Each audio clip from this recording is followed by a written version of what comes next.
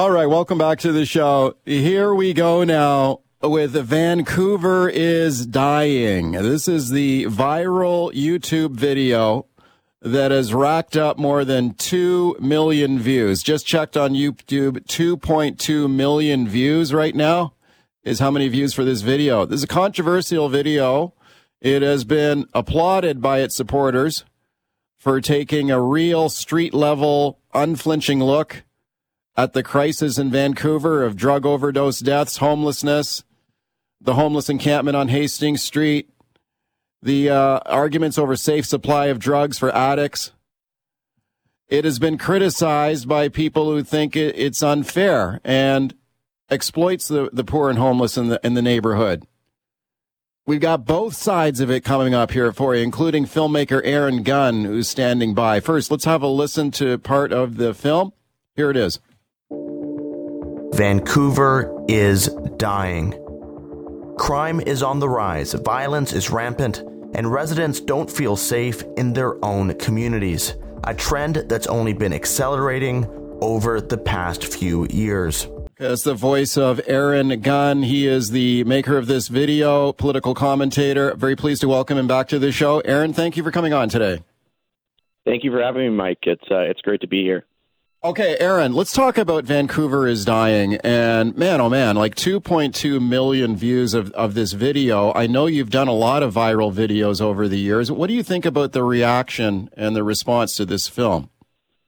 Well, it's definitely well beyond any expectations I had for it.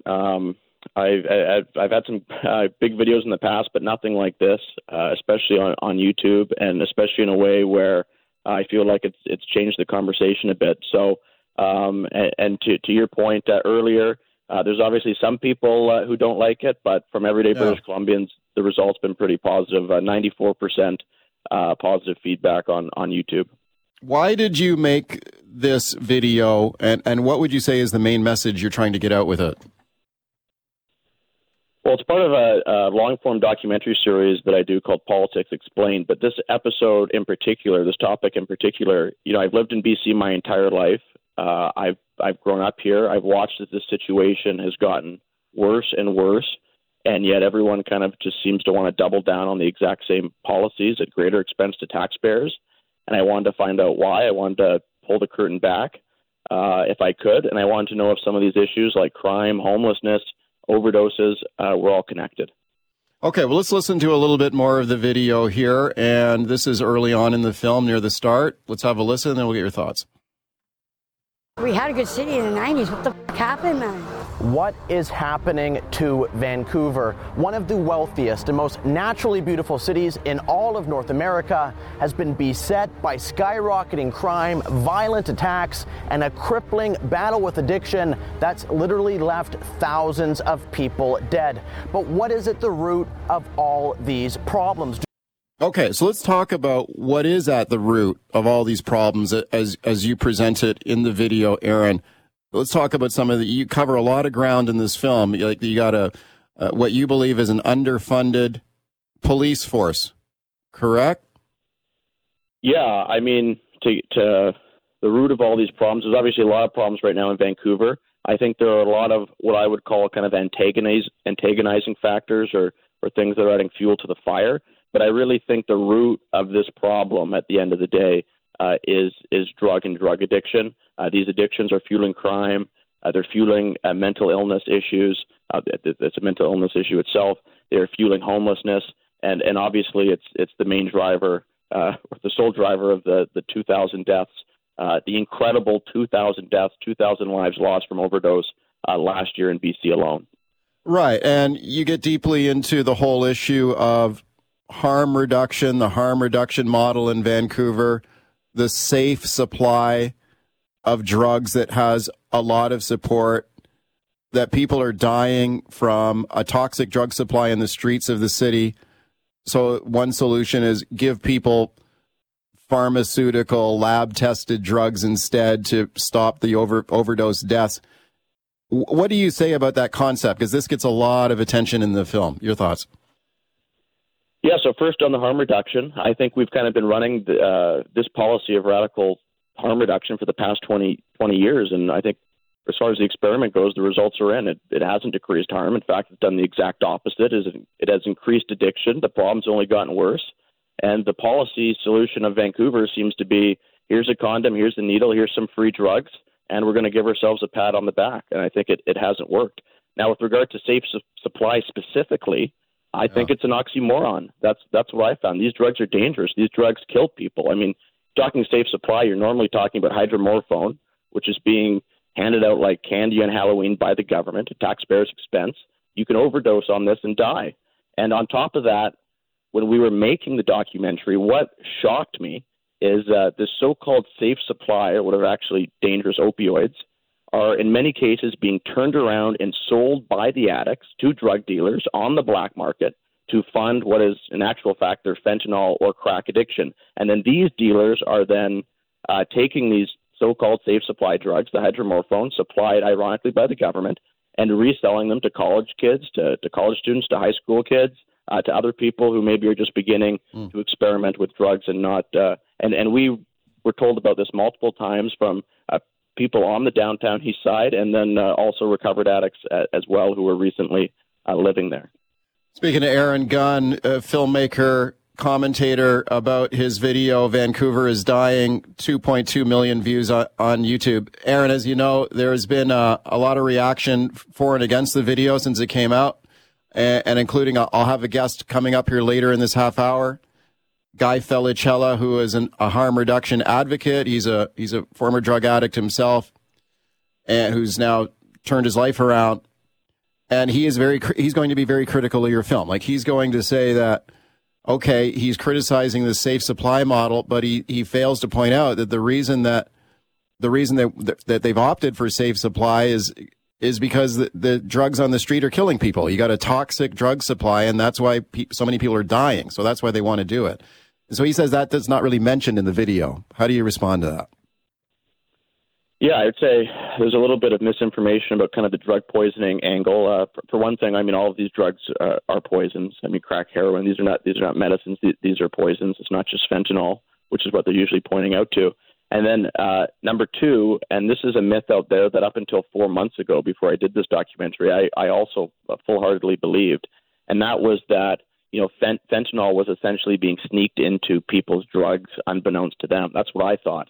And going into this, and I'm not saying that doesn't happen, it does happen, but in most cases, the addicts are addicted to fentanyl, to the high from fentanyl specifically, and are actively seeking it out, which is why there's so many cases of these quote-unquote safe supply drugs, hydromorphone, that you can get it within a day, I'm basically told, are just basically being resold by a lot of the addicts to drug dealers to get money to buy fentanyl, which is the drug they want. It's the high they want, and it's incredibly dangerous, and you can overdose from it, obviously, and many people have.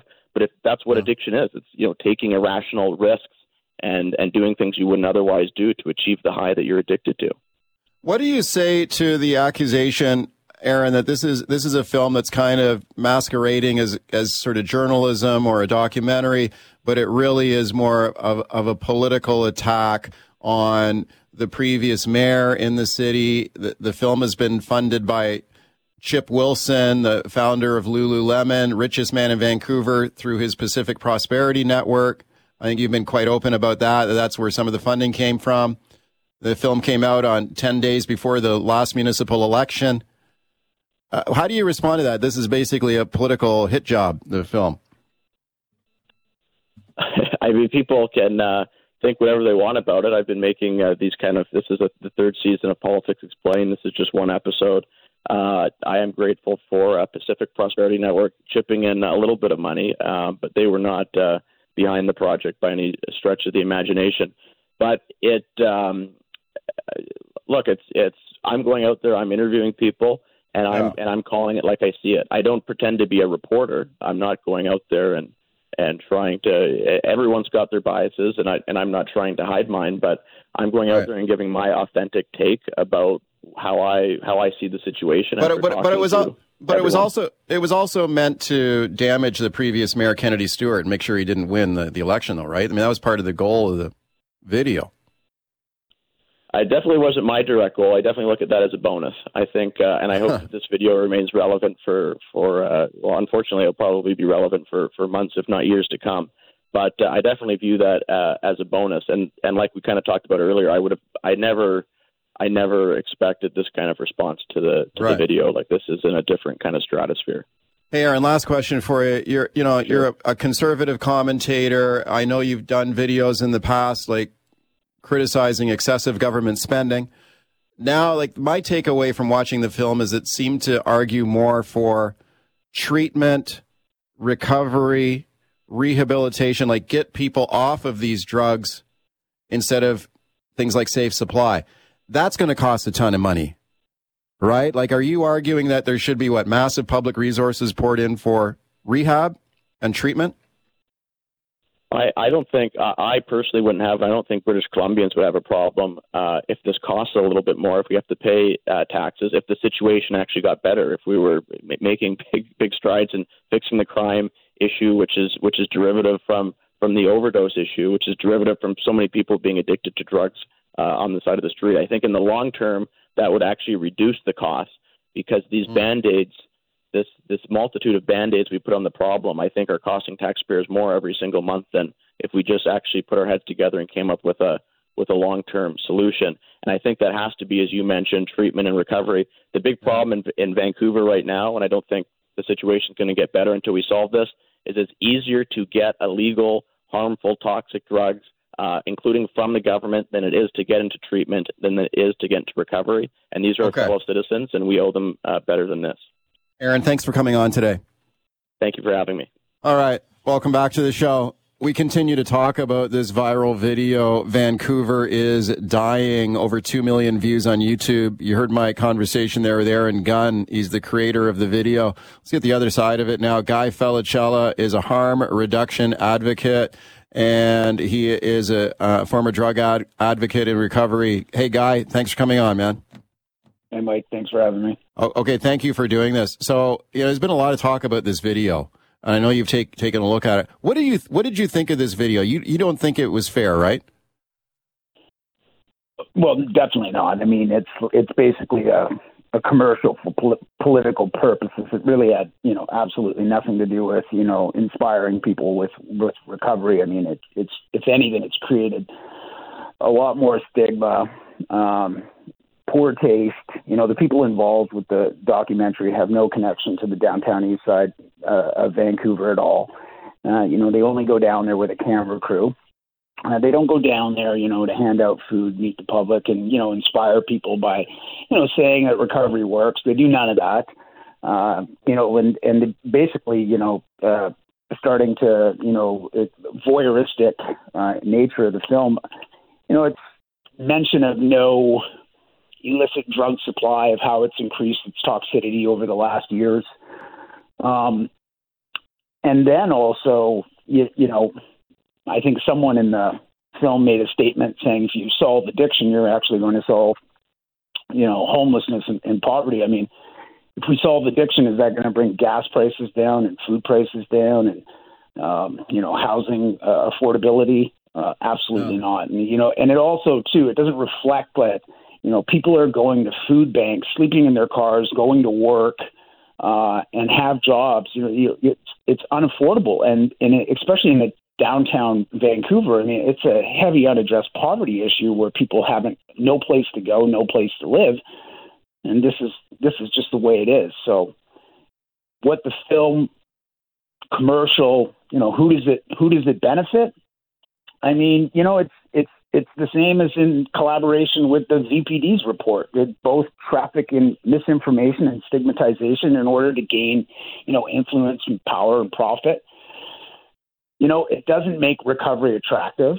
I'm down there constantly, trying to, chat with people, getting people the help they need, inspiring people that recovery is possible. Yeah. This film does absolutely none of that.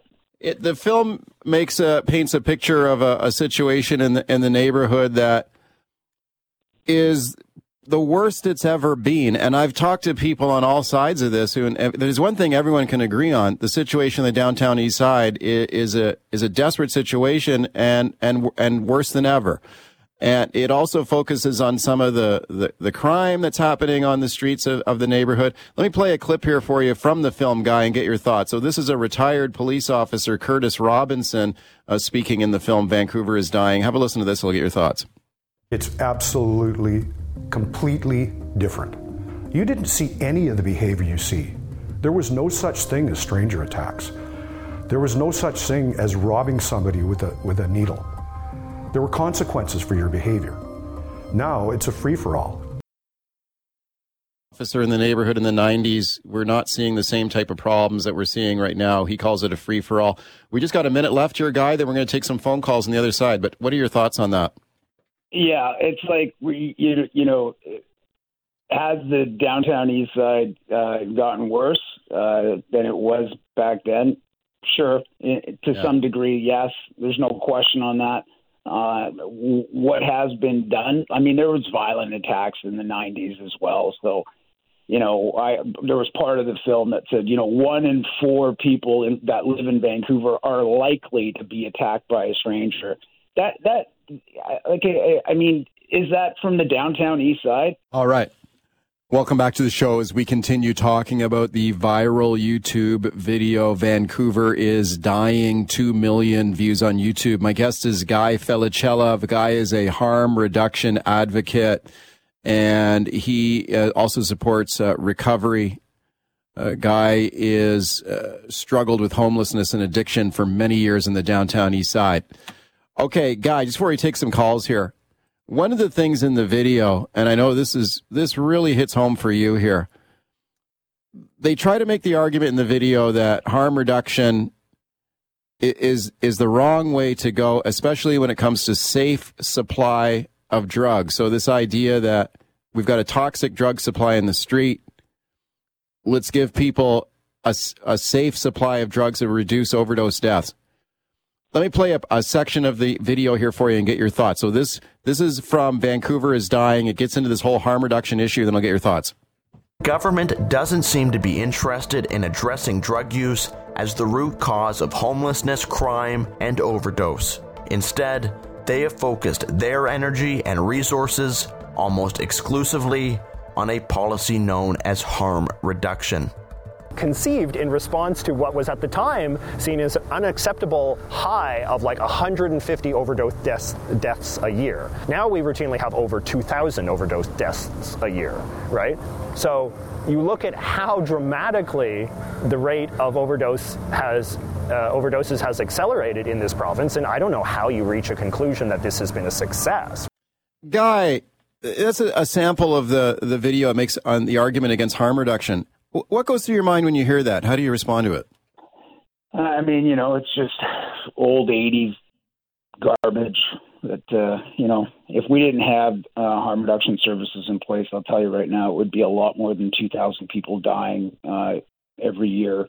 And also too, their aspect is go all in on recovery and treatment. Well, guess what? I went through treatment 15 times. It doesn't guarantee that somebody's going to walk in and come out 3 months later. There's significant pitfalls to using substances. People relapse, people use again, people die in today's day and age.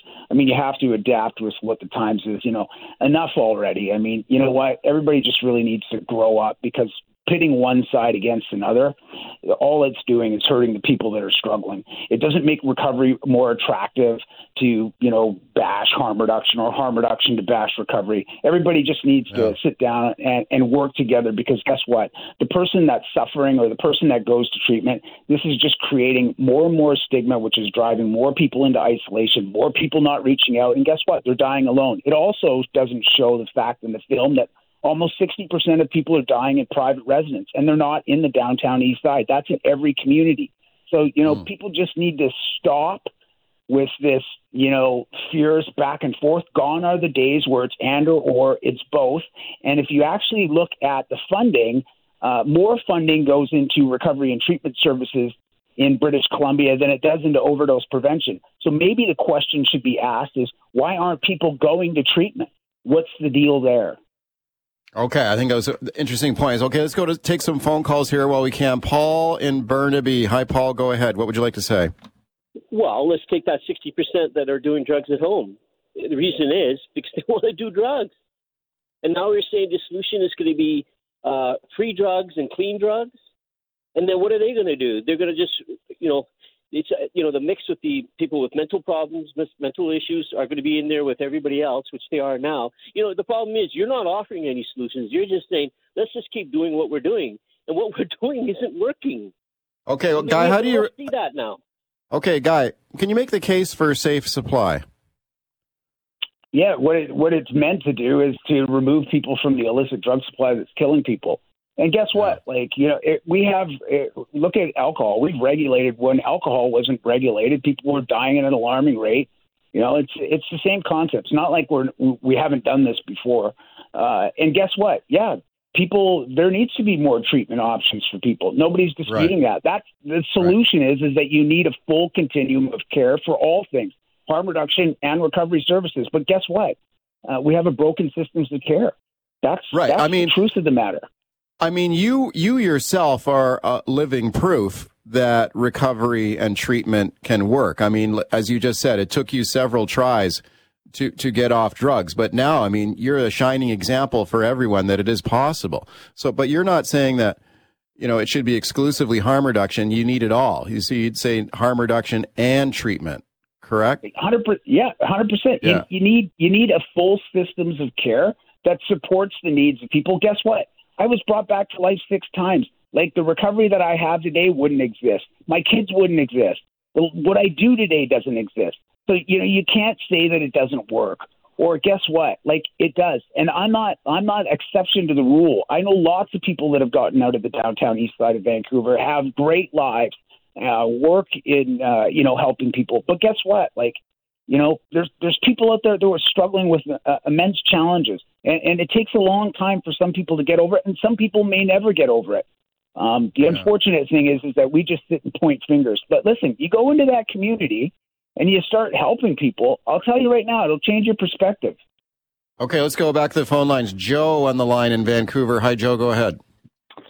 I could speak to this topic for an hour. I survived addiction. My drug of choice was booze, and it wasn't always a problem, and then it was. Life happened to me, and all of a sudden, I was in my suit one day in my office, and the next day I'm sitting in a hospital being protected from myself. The first point is we do have rules that we do have laws to protect individuals from themselves. The other thing is that we need to stop this dialogue around us versus them. Those people on the downtown east side had moms and dads. They have brothers and sisters. They have loved ones. I happen to be in a situation where I came from an affluent neighborhood with lots of resources and lots of family support. It does us no good to point fingers at anybody. I remind all of the listeners that the most caring society takes care of its most vulnerable people. These are vulnerable people. Now, nobody wants to talk about Riverview, and we had Riverview. Right. We can't lock people up. I will. The last comment I'll make, because I know we're short on time, is I will forever be grateful that my society protected me from myself when I couldn't. Okay, Joe, thank you for that call, man. I appreciate it. Guy, what do you think of that? Yeah, no, I'm glad. I like the fact. Thanks for sharing, and thanks for making it out. And you're right. You know what? Enough with the pointed fingers that people are struggling. I think oftentimes what happens with people that go into recovery is that what worked for them, they expect that to work for everybody else. That's not the case. There's multiple pathways, multiple avenues for people to seek recovery, and it's gotten to the point now where people are just getting downright volatile towards each other. But guess what, man? There's people that are struggling, and there's people that want help, but they're afraid. And we have to do a better job at meeting the needs of people and giving them all the options that exist. But guess what? It's like we don't do that. Or at least. What about a lot of us Riverview? don't do that. Hey, we're running out of time here, Guy. You know, the caller mentioned Riverview, and I think this is a top-of-mind issue as well, especially we have a new premier coming in to power next week who has talked about, he said he's open maybe to the opening of a mental health institution. Do you think that for some people on the streets who are suffering with untreated mental illness, that should be an option, that you put people in an institution to care for them? Your thoughts? We have a minute left here. Well, I mean, you have to be careful when you're saying something such as Riverview, because Riverview caused a lot of people a lot of harm. I mean, that wasn't run in that caused more people mental health issues than supporting them. So, do I believe that there needs to be something of what for people to access mental health services? So 100%. Yeah. Definitely on that front for sure. People need access to those supports to help them and have the ability. But I think a lot of it can also be done in community as well. And so you could have multiple inpatient, outpatient programs that meet the needs of people. Yeah. Okay, Guy, we could keep talking about this. There's more calls coming in. So a lot of people want to have their say. We'll just simply have to have you back on again. Thank you very much for coming on today. Thanks for having me, Mike.